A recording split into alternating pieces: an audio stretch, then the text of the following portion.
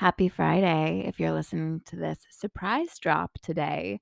I'm dropping in with a really, really quick bonus episode that I think I'm going to start maybe doing more often.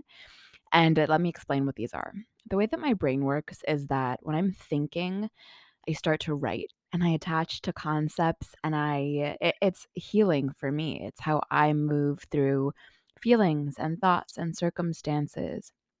And when I can't write, when I'm not at home and don't have my journal to just dump my brain out, your girl pulls up the walkie-talkie, I don't know what it's called, the, like, voice memos app on my phone, and I just fucking talk to myself with my headphones in, walking around New York. It typically happens when I'm on a walk. And I really felt that the one today might be worth the share.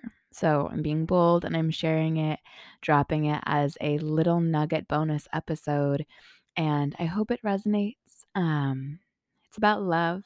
It's about when feeling love, choosing love feels difficult, and all of the kind of clickbait positivity memes, why they resonate in the moment and then they don't take very long to kind of like disappear and fall off the radar, and some judgments that I've had in my life towards people who are positive and people who do choose love. So I hope that this little brain dump and self-exploration resonates with you, and I'm sending you so much love. If this does kind of do it for you on a Friday, let me know and maybe I'll start to share more of my little brain dumps as bonus episodes. For me, it feels really creatively fulfilling. So I'm sending you all of the love in the world and thank you for being part of this community. I love you. A lot of the bullshit positivity quotes on social media and Pinterest won't resonate deeply enough to change you until you've sat with the darkness and done the work. And I think that this was my biggest misconception for years and years of navigating wellness and spirituality and trying to become a better person. Was I'd see these cheesy ass quotes and I'd go, oh, that's nice. I will try to practice more patience. I will try to practice more love. I will try to all of these things. And it always fell flat because my ego always got in the way and my pain always got in the way and my fear always got in the way. And I always came up against this wall of, don't people know how hard it is to be alive? Don't people know what trauma is? Don't people know what pain is? Don't people know what suffering is? How can you just say choose love?